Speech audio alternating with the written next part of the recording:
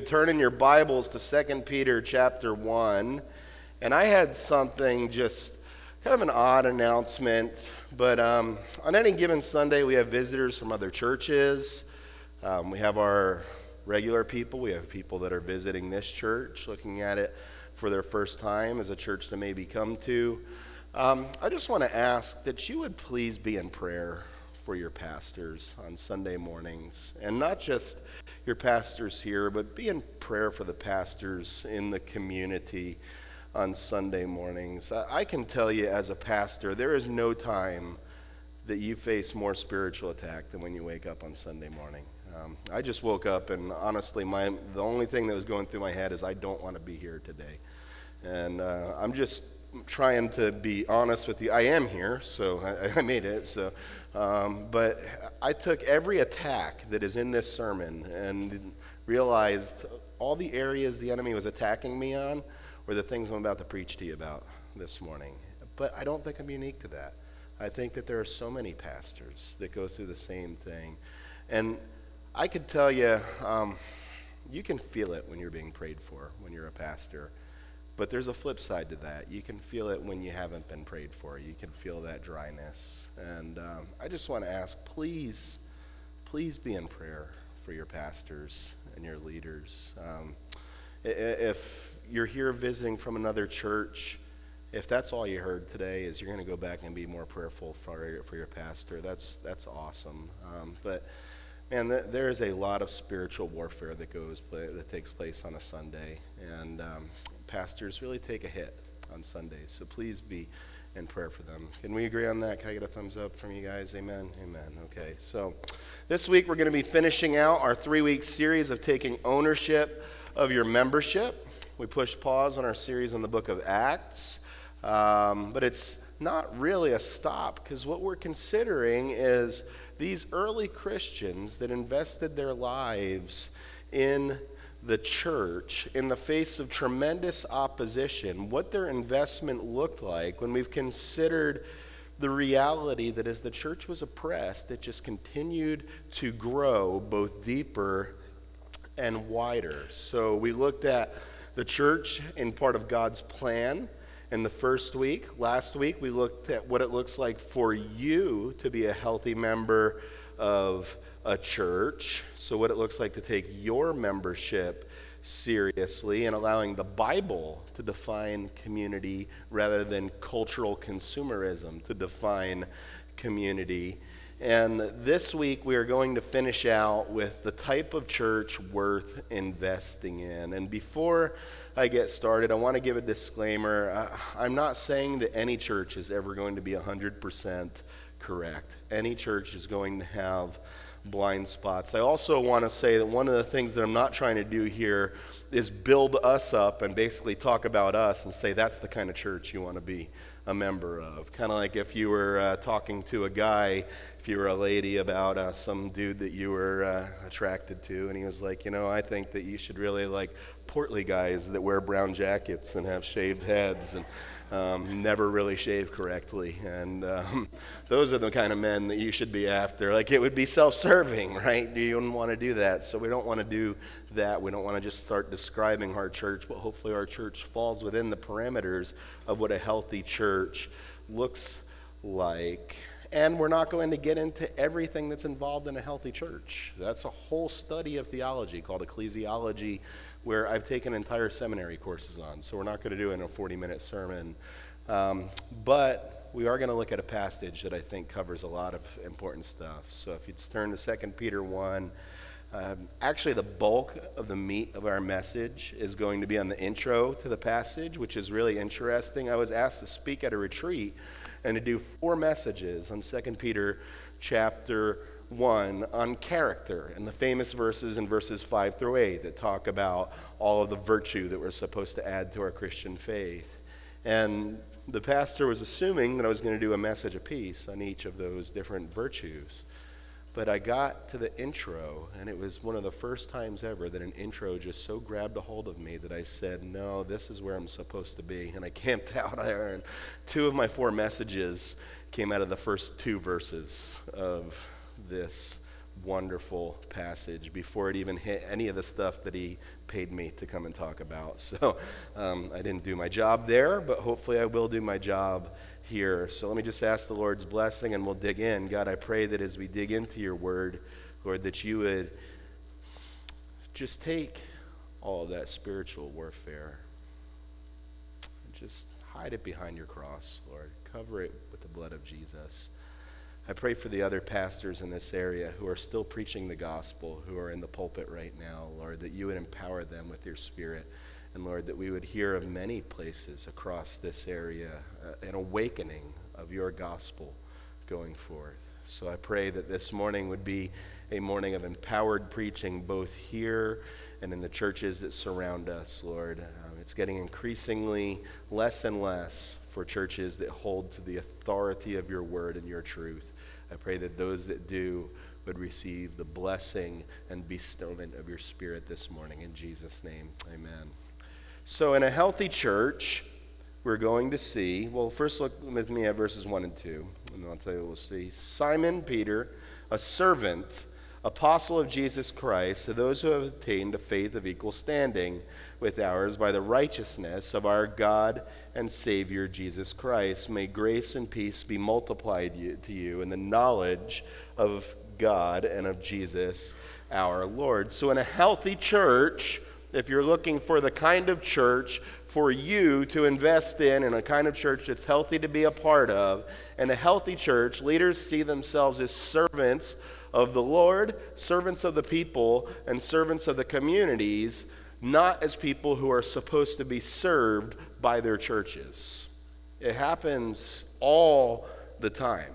A pastor gets way too big for his britches, and he gets himself in trouble because he forgets who he has been called to serve. It's something that happens in very large churches where some leader thinks that they're more significant than they actually are just because there's a lot of people sitting out in the pews. So they forget that all they are is just a sinner saved by grace, and that they are not more significant than anybody that they consider themselves more significant on. And they forget about the grace that they were saved by and begin to think that they have some other degree of importance. And they can even begin to become abusive towards those who are they supposed to serve or serve alongside of. And this is the kind of stuff that makes it to the news, or that people talk about or blog about, or makes it to social media when people talk about the things that mar the witness of the local church. And also, a dirty little secret, it happens in small churches too. You know that in the 5 years since I moved back here and planted a church, I've been offered 8 different church buildings. And a lot of them were churches that were struggling, that were dying. And then you begin to go in and you start to dig around and find out why these churches are struggling and dying. And you begin to see a toxicity that the pastor just will not relinquish. That there has been just an abusive control that he has had over that congregation for so long. So for you to come in and actually start to poke around and uncover the books and ask people questions would mean that he would actually have to be accountable for killing the church. So in each of those incidences, when they've said, can we work together? I've said, well, sort of. You're the person that killed the church. So the person that killed the church isn't going to be the one that's going to stay here and help us revive the church. So it would first mean your departure is necessary. And that conversation doesn't usually go well. And I'm not saying that all small churches, that there's abuse. But I'm saying abuse is something that can happen in large churches. It's not just the celebrities that you hear about. It can happen in small churches as well. So this letter starts with Simon Peter, who some within the church probably hold to be of high position, and he's reminding them that he's of no position at all whatsoever. He's just a sinner saved by grace. He's a servant just like they are, no more, no less. And that's pretty wild to think about even today. Listen, we live in an area where 77% of the people living in our community hold to a religious system built off the fact that they believe that Peter is in fact something more special than you or me. That he was the first pope, that he was unique from other Christians. And even during the Apostles' Day, you had people thinking that the apostles were some sort of heroes. I mean, in a couple of chapters, we're going to be looking in Acts and seeing how somebody comes up to the apostles and tries to buy the gifts of the Holy Spirit from them because he has a misunderstanding of this new power that they possess. Or we see the people later in Acts trying to just bring their sick into the street so that Peter's shadow can be cast over them, so that the sick can be healed. And towards the end of the book of Acts, Paul had to remind the people of Malta that he was not a god in any way. He was just a messenger of the one true God, and he came to tell them about Jesus. So other people saw them as some sort of big deal. Other people certainly saw Peter as a big deal. So you could understand if Peter began to believe the hype and believe the press clippings and believe those people that actually thought that he was some kind of hero, but that's not how he introduces himself. He simply says, "Hey guys, I'm Peter, the dude who has the same standing as you have. Nothing special about this guy up here just because I'm facing this direction and you're facing that direction. Nothing different about me." He does it again in his other letter, 1 Peter. He does it in 1 Peter 5. In that section, he's writing to elders of the church, and he calls himself just a fellow elder and another fellow shepherd of the church, meaning that he was talking to the other elders and pastors, and he was saying, "I'm just like you. I'm just one of the pastors, just like you. One of the elders, just like you. My job is the shepherd, just like you." So this does begin into the first piece that we see about a church being a healthy place to be a part of. The leadership should see themselves as nothing special, just sinners saved by grace, called to tell the world about Jesus. As somebody said, we are a bunch of nobodies called to tell everybody about a somebody. That's all that we are in Christ. Critical that this chapter that's so well known for having the list of virtues that we're supposed to do starts out with pointing out this identity of being a servant. As a Christian, listen, get this. Servant is something that we are, not something that we do. It's not like you serve enough and finally you cross over this tipping point and now you can be called servant. As a Christian, servant is who you are. It's part of your identity in Christ. Listen, your Savior is the perfect example of being servant to all. Your Savior, one of the most common titles that he referred to himself as when he came and walked the earth, was a servant who came to seek and save the lost. Your Savior, if you read the Old Testament prophecies about him, particular, I'm thinking of Isaiah chapters 40 through 66. The term servant is the title that's used more than any to describe him. So to take on the identity of Christ is to take on the identity as servant. A non-serving Christian should be a non-existing thing. Just like I said last week that a nasty Christian should be an oxymoron, that it's just a billboard for atheism and it should not exist, a non-serving Christian should be a non-existent thing. It should be an oxymoron. If the church loses sight of the fact that they're servants, that is not a healthy place to join. Heck, if the church loses sight of the fact that they're servants, that's not a healthy place to even pastor, let alone to join. I don't understand pastors who serve in the churches of, we pay you a good salary, so go and be a servant to the body. That's nutso land, in my opinion. Like, that's the kind of stuff that should happen in Texas and nowhere else. And a church that has the 80-20 rule, that should never happen either. The 80-20 rule, in case you've never heard it, it's that 20% of the people in the church do 80% of the work. That's nuts. How could a place that's supposedly supposed to be primarily Christian have 80% of the people living outside of the identity that Christ has called them to? So either those folks ain't saved and they need somebody to give them a reminder, and if you think I'm speaking too strongly, wait until you see Peter's language at the end of this passage, or they are saved and they're lazy, like the Thessalonians, and they need a reminder. And Paul gave a strong one. He says, look, here's the deal, man. You don't work, you don't eat. So he told the Thessalonians pretty clearly. He was just saying, if you want to be lazy, that's fine. Just starve. That'll be the consequences of your laziness. So I'd ask you before we move on, do your leaders model servitude?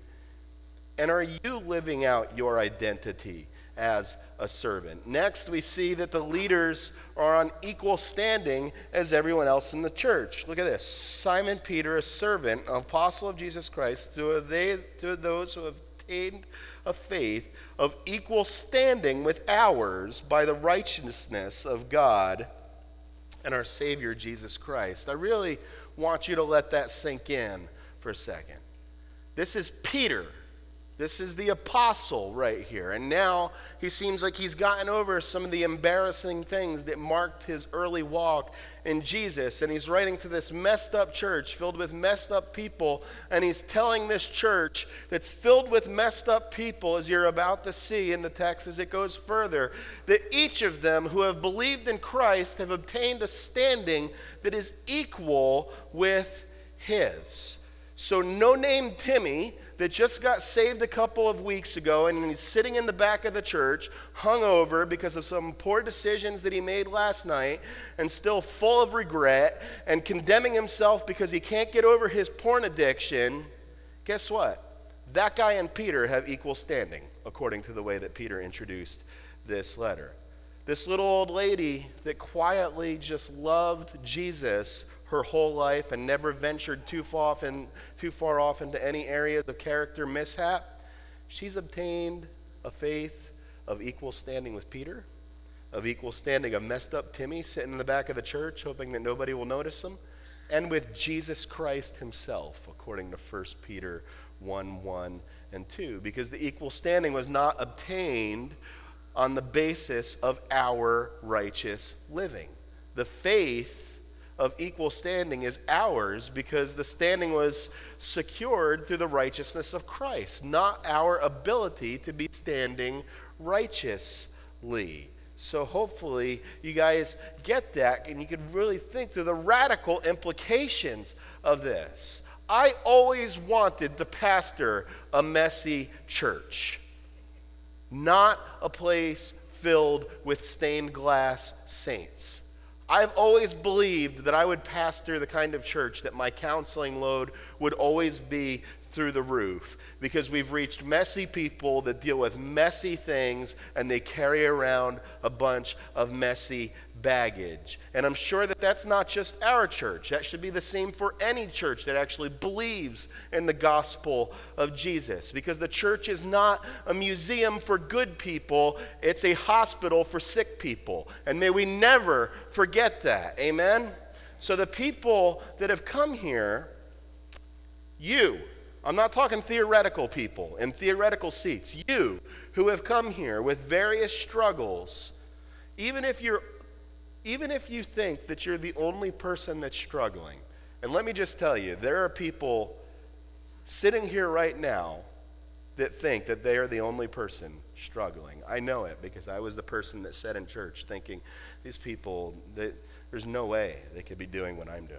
There's no way they can know what I'm done. Of course, I'm the only person struggling. I know this because I spent years of my life judging my insides by other person's outsides, and I still do it sometimes. Anybody ever fall into that? You don't have to raise your hand. We won't judge you if you do, though. So I come as a person where I look at this passage, and I look at all these moral imperatives, and I could just see where I fall short. Or I could look at a Dr. Joe or a Jerry Franklin or a Pat Batchelder and say, those guys are pillars of the church. They never mess up. I'm never going to be like any of those people. And look at this person. They always seem like they have it together. But all that means is their outsides are always prettier than my insides. But according to this verse, that through your faith in Jesus, you've obtained an equal standing to that person that you don't think could ever be as messy as you are. So you who got into a fight with your wife on the way here, on the way to church, how holy was that, right? You're in the same standing as the couple that was blasting and singing worship songs on the way to church. It's not like we have two entrances. You guys come in the side door if you fought on the way to church. And you guys that were worshiping on the way to church and only listening to Christian stations, like a proper Christian, can enter into the front. And if you're like me and you may have been listening to Led Zeppelin to get you fired up to preach, then you can come into the side door. The cross is the great leveler. It's awesome.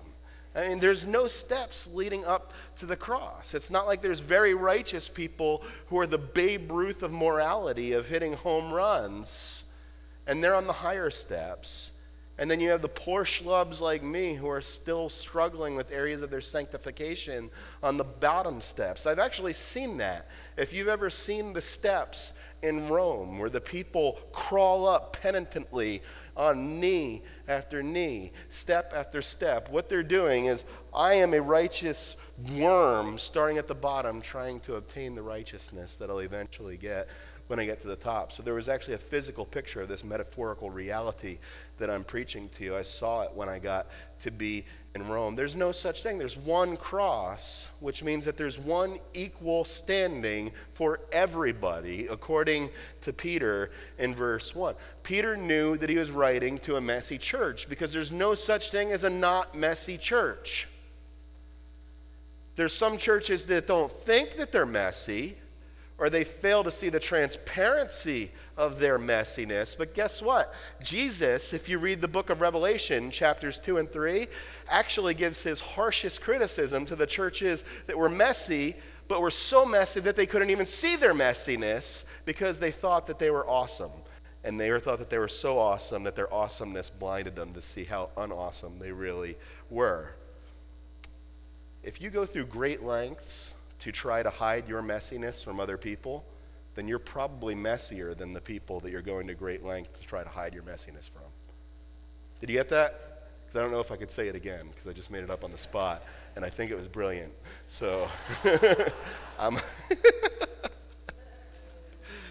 that'll be a first. Oh, man. Even though the church is filled with people in various places in their sanctification and in their development and in their character, he still addresses them of people who all have the same equal standing. But he can't say this with just his confidence. The reason he can say this is because the righteous standing was obtained not by their own righteousness, which leads us to the next part of a healthy church. A healthy church will preach that our equal and righteous standing, they will preach about that regularly as a regular part of how they preach the gospel. So the reason that we've obtained an equal standing is that our standing was purchased by the righteousness of Jesus Christ. Reading on in verse 1, to those who obtained the faith of equal standing that we just went over, of ours, with the righteousness of our God and Savior, Jesus Christ. So the reason that we have equal standing is because our standing was purchased by the righteousness of Christ. So we have one standing, and that's the standing of Jesus. That's our standing. So according to this verse, when Jesus looks at your standing, he doesn't say, well, this guy, he's struggling, so his standing with me is in some trouble. But this girl over here, she's doing great, so her standing with me is amazing right now. But if you do this or that, you could get back in my good graces, and once again, you can also have good standing with Christ. I'm going to let you in on a little history lesson, and I realize what that sounds like in a room. To some people that like the 9 of you that love history, or they're like, yay, a history lesson, and the other 150 of you are probably going to take a nap right now. So that's all right, but I'm going to let you in on a little history lesson real quick. In the 3rd century, there was this emperor named Diocletian, and during Diocletian's reign, he made this decree that you had to bow down to the emperor, light incense, and proclaim that Caesar was Lord to the glory of God, or you would be executed right then and there.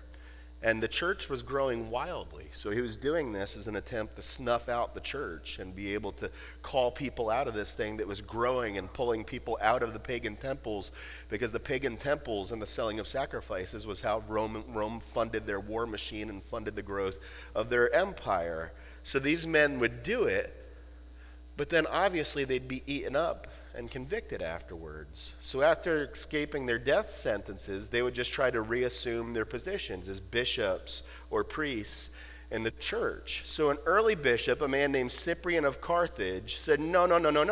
It can't be that easy. It's not that simple. How do we know that you're sincere?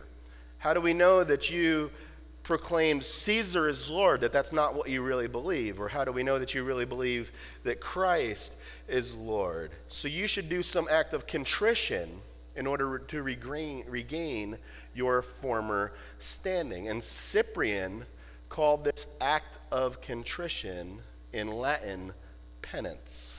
Anybody ever hear that term?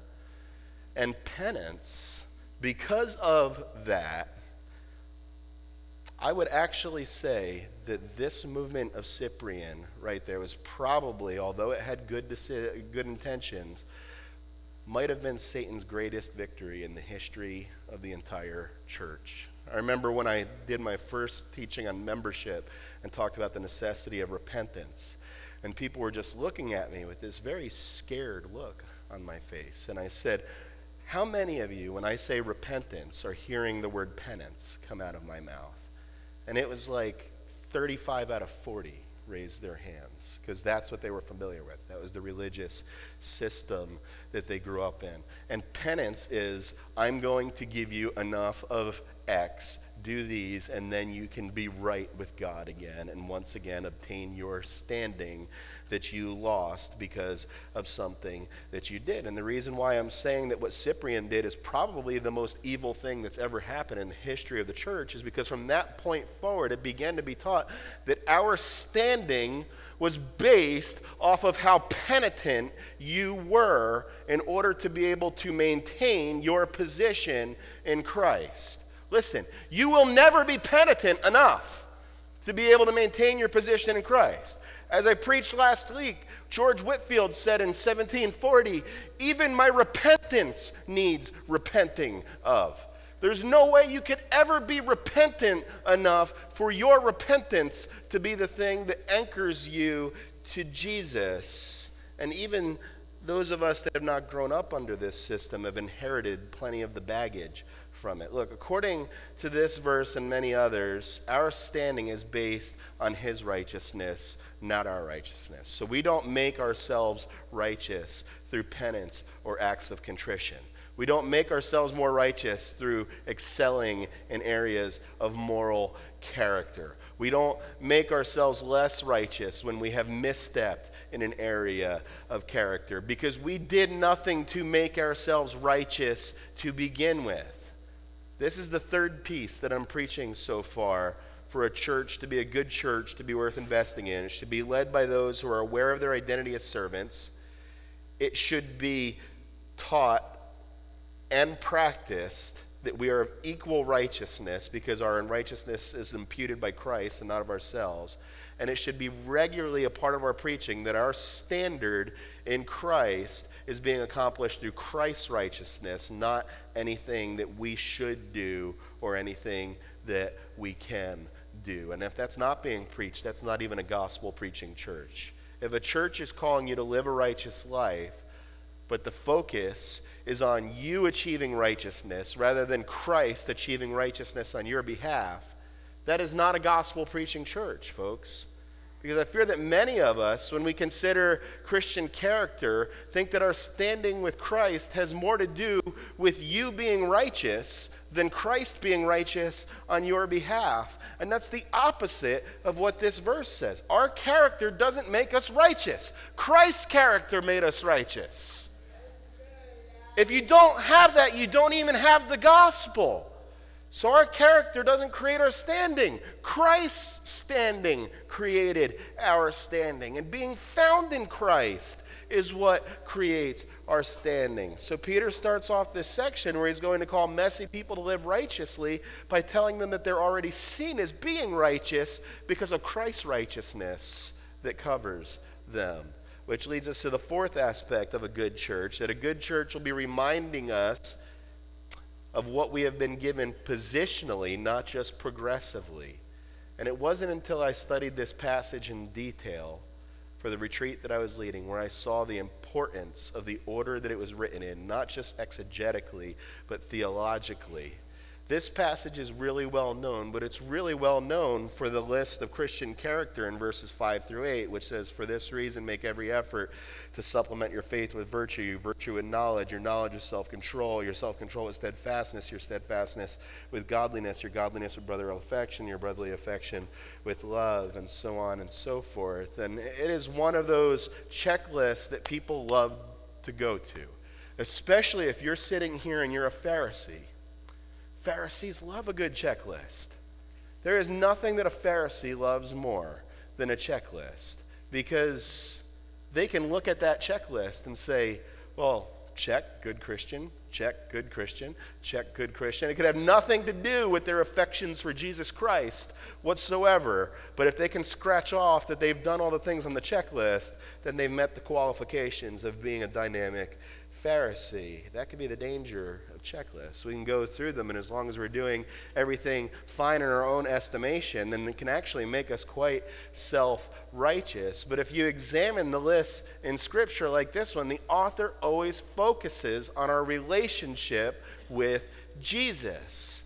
Then the lists are things that grow out of our relationship with Jesus. So here we have 4 verses where Peter's reminding them of what it means to be in Christ before he even once tells them something that they should do in Christ. He reminds them that your justification has to precede your sanctification.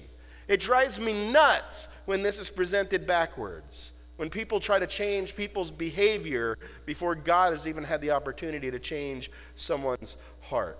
It reminds me of this situation I had when I was in my first pastorate. There were this handful of people that were coming in. Our church was right on the beach, and there were this handful of girls that were coming in who were dressed very immodestly. They weren't saved to my knowledge. Maybe 1 or 2 of them were. And a couple of women called me at the church, and when I say angry, that's an understatement. Angry, asking, hey, what are you going to do about it? When are you going to preach a sermon about it? So I called a mentor because I was stuck and I didn't know what to do. And this guy gave me some advice that was gold. He said, Eric, if you preach a sermon about this, you're just going to show those unsaved women that you care more about what's on their outside than what God is doing on their inside. And you're going to validate the self-righteous women who called you, who would rather see these women clothed in proper church attire than clothed in Christ's righteousness. Whew, blew my mind when he said. So I said, well, then, that's beautiful, but what do you suggest that I do? And he said, I would suggest that you tell these angry women to not forget that Titus 2 is in their Bibles also, and it makes it clear that they should invite these women out and actually care for their souls rather than judging them. And maybe after God gets a hold of their hearts, then maybe you don't even have to try to change their behavior because the Holy Spirit will be the one that does it. Or if you do have to try to change their behavior, you'll be coming alongside of something that God is already doing internally and not trying to behaviorally modify a non-Christian into looking like a Christian. So there's really 2 aspects to getting this point, regardless of how the church is regarding how the church is supposed to assist us in Christian growth. They're supposed to be reminding us of positionally who we are in Christ, and then they're supposed to be reminding us to progressively grow out of that. But number 1 has to precede number 2. If a church tries to make you believe that you're pleasing him on a daily basis is what makes him love you positionally, then they are not even preaching the gospel, and they are not worth being at. And then next, Peter reminds them that they are called to cherish what we're called to cherish, which is his divine glory. His divine power has granted to us all of the things that pertain to life and godliness, through the knowledge of him who has called us to his own glory and excellence, by which he has granted us every precious and great promise, so that through them you may become partakers of the divine nature, having escaped the corruption that is in this world because of sinful desire. So Peter's already demonstrated humble leadership in the intro. Humble leaders can point people to Jesus because they want his glory and they don't want their own glory. They want to decrease so that Christ can increase. I want to see all glory go where glory belongs, not see a glory shift. One of the biggest differences you notice in reading sermons from years ago to listening to sermons now is the lack of focus about God's glory in messages that are preached in 2016. Some of the sermons that are known in books, if you go into the bookstore and look at the books that are on there, some of the sermons that are known historically as the greatest sermons ever preached are just completely about God's glory. And I fear that if I preached a sermon that was only about God's glory, that people would be bored because it had very little personal application for them, and some people would be bored to tears. A healthy church reminds us constantly, through the knowledge of him, that we are called to be partakers of his glory. And anything else is just shortchanging what we're calling the people to less than what God is calling them to. And a short tangent, and sometimes even the application in the way that it's taught or caught can demonstrate what we really glory in. I think every sermon should have application. Let me make that clear, okay? But some passages, the application is simply that we are supposed to see God as increasingly glorious. That's the application of the whole passage.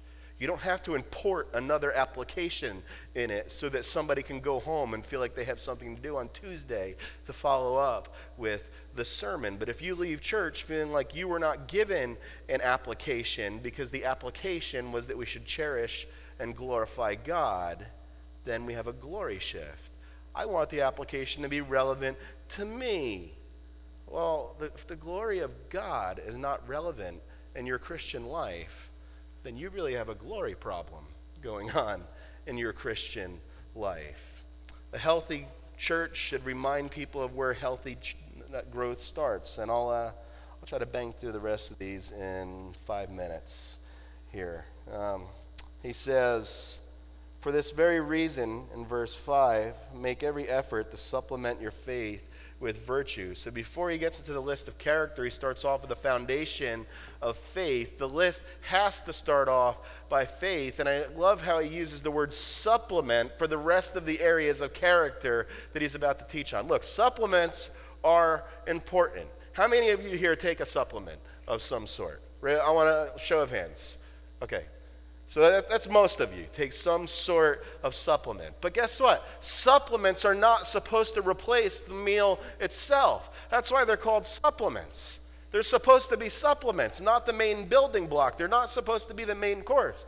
You ever meet somebody that's on one of those wacko diets, and they're like, all I do is eat kale for breakfast, take supplements for lunch, and eat ice cubes for dinner, and I've lost 10 pounds this week. Yeah, well, no duh. But then what happens? Within a few weeks, they're back to stuffing their pie hole with Twinkies and cheesesteaks because we're not supposed to live on supplements. So he tells them, before you start focusing on your behavior, make sure that it's coming out of faith. If faith is not producing character, then it's not lasting character, and that character is not rooted in Christ. So as a church teaches on Christian character, it should be teaching that the foundations of that character is faith in Christ. And if that's not the foundation, then they're not teaching a sufficient foundation. Character comes from a faith that Christ is glorified. Character comes from a faith that in the end Jesus will be enough. Character comes from faith that he is a rewarder of those who seek him. In other words, a solid church will always remind people that the development of our character is directly tied to the gospel and cannot be separated from it. That it's not what we can do, but what Christ has done for us. And then you call them to a life of Christian growth and character, but you're always grounding those things in things that are uniquely Christian. Yes, every calling, every virtue should be grounded in what Christ has already accomplished. That doesn't lower the bar for holiness, folks. It increases it because it anchors it in true holiness, just as Peter did in this passage. So he says, add to your faith virtue. Virtue is kind of an odd word because we don't really use it today in our culture, but it's the same word that the Septuagint translates in Proverbs 31 when it's talking about an excellent wife who can find her. It's the word excellent that's translated there. And the context is fitting because if you read the rest of Proverbs 31, it's really talking about a woman that is striving for excellence, a woman of excellent moral fiber, if you will. And what a beautiful term we have listed here right after faith. It's borrowed from a passage like that. And you put it all together and it's saying, add to your faith the striving for excellence. And then it says, add to your virtue, supplementing that with knowledge. What kind of knowledge? It should be the kind of knowledge that's able to keep us both humble but infatuated at the same time. That's biblical knowledge. When we are able to be in awe of Jesus, but in awe of our need for Jesus at the same time, that's when it's true knowledge. And then supplement your knowledge with self-control. How critical is it that knowledge is immediately tempered with self-control? Has anybody ever taken their knowledge on something and not used self-control with it? Has that ever been done to you when you sit with somebody and they're very knowledgeable and they're telling you a bunch of stuff and you're like, hey, you're really smart, but this conversation felt like it was a punishment for something that I've done in a past life. Not that I believe in past lives, just a joke. A joke, but with our sinful nature, if we don't add self-control to our knowledge, we would be a bunch of big-headed fools. And then he says, add to your self-control steadfastness. So this is particularly important when you're overcoming addiction or addictive behavior. Listen, if you're here today and you're struggling with addiction to something, pornography, substances, food, whatever that addiction might be.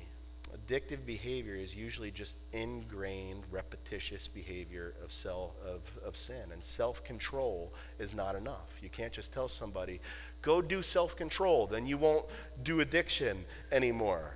There needs to be steadfastness that's added to that self-control, being resolved by God working in us and through us, that whom the Son has set free is free indeed. And no temptation has seized you but that which is common to man. And whenever tempted, he will provide a way out. This, again, is where faith is critical in the development of character. And it's not just pulling yourselves up by your bootstraps. Because to overcome addiction and to be steadfast in my areas where I need self-control, I need to have faith that Jesus is enough in those times when I don't feel like Jesus is enough.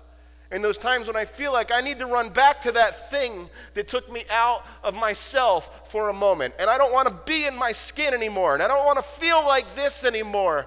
I need to have faith and be steadfast in it that Jesus is enough even at that moment when he doesn't feel like enough.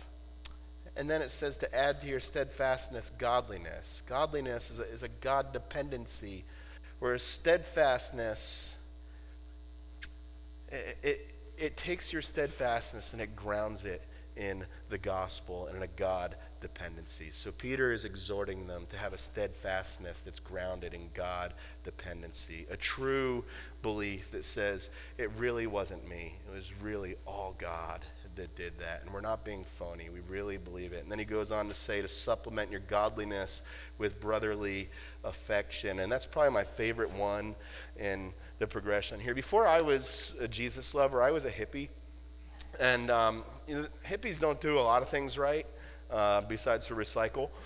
They're really good at that. But one thing they are really good at is being kind to one another. So it actually really threw me for a loop when I became a Christian, and I noticed that I know a lot of non-Christians that are nicer to one another than a lot of Christian people are. I really had a hard time with that. It was probably the first struggle I had in my faith, to be honest with you. And he's saying, add to your faith brotherly love and affection. And then he caps it all off with love. So I just want to take a second and just probe your heart and ask, how's my love been? And maybe it's just because I've tasted non-loving Christianity and I didn't like it. But I love the stern admonishment that he gives in the next verse. He's saying, without love, it renders your faith useless, fruitless, and ineffective, because that's not gospel Christianity. It's curmudgeon churchianity, and there's a big difference. And Peter compares the refusal to live according to the gospel to forgetting, and this is what I'll close with. He says, for whoever lacks these qualities is so nearsighted that he is blind, having forgotten that he was cleansed from former sins. Therefore, brothers, be all the more diligent to confirm your calling and your election, for if you practice these qualities, you will never fail. Why spend the whole message talking about what the church is supposed to be from a passage primarily dealing with Christian character, but spend the whole time talking about what Christ has accomplished on our behalf? Because Peter says right here that people who live in a way that disregards the way that he's telling them to live are living as if they've forgotten the gospel. They've forgotten what they were in this for. They've forgotten the fuel. They've forgotten the motivation. Now, have they forgotten the facts of the gospel? Can they still recite to you, Jesus Christ died on a cross, he rose again, it says so in the Bible. I can recite to you John 3:16. He's not saying they forgot that. They probably didn't forget it. Some of these people may have even been witnesses of it. He's saying that you're living in such a way where you might as well have forgotten it, because it is not penetrating your life and the way that you live with other people. So, a couple of application questions as I ask the band to come on up. Has your identity in Christ resulted in an identity as a servant? And does your service point to your identity in Christ rather than trying to define yourself by your service? Have you fallen into judging your insides by somebody else's outsides? How would focusing on the fact that we have an equal standing in Christ help that? Are there areas where you're living like you have forgotten that you have been cleansed from your former sin? How can we as a church stir you up by way of reminder to gaze back on Christ and be reminded of the one who made satisfaction and purification on your behalf, and remind you that this whole thing is supposed to be about Jesus? This is a Jesus thing, folks. Jesus, thank you so much for reminders to stir one another up. And I pray that we would be stirred up today as we worship, Lord, that we would worship as people who are stirred up. And I ask this in Jesus' name.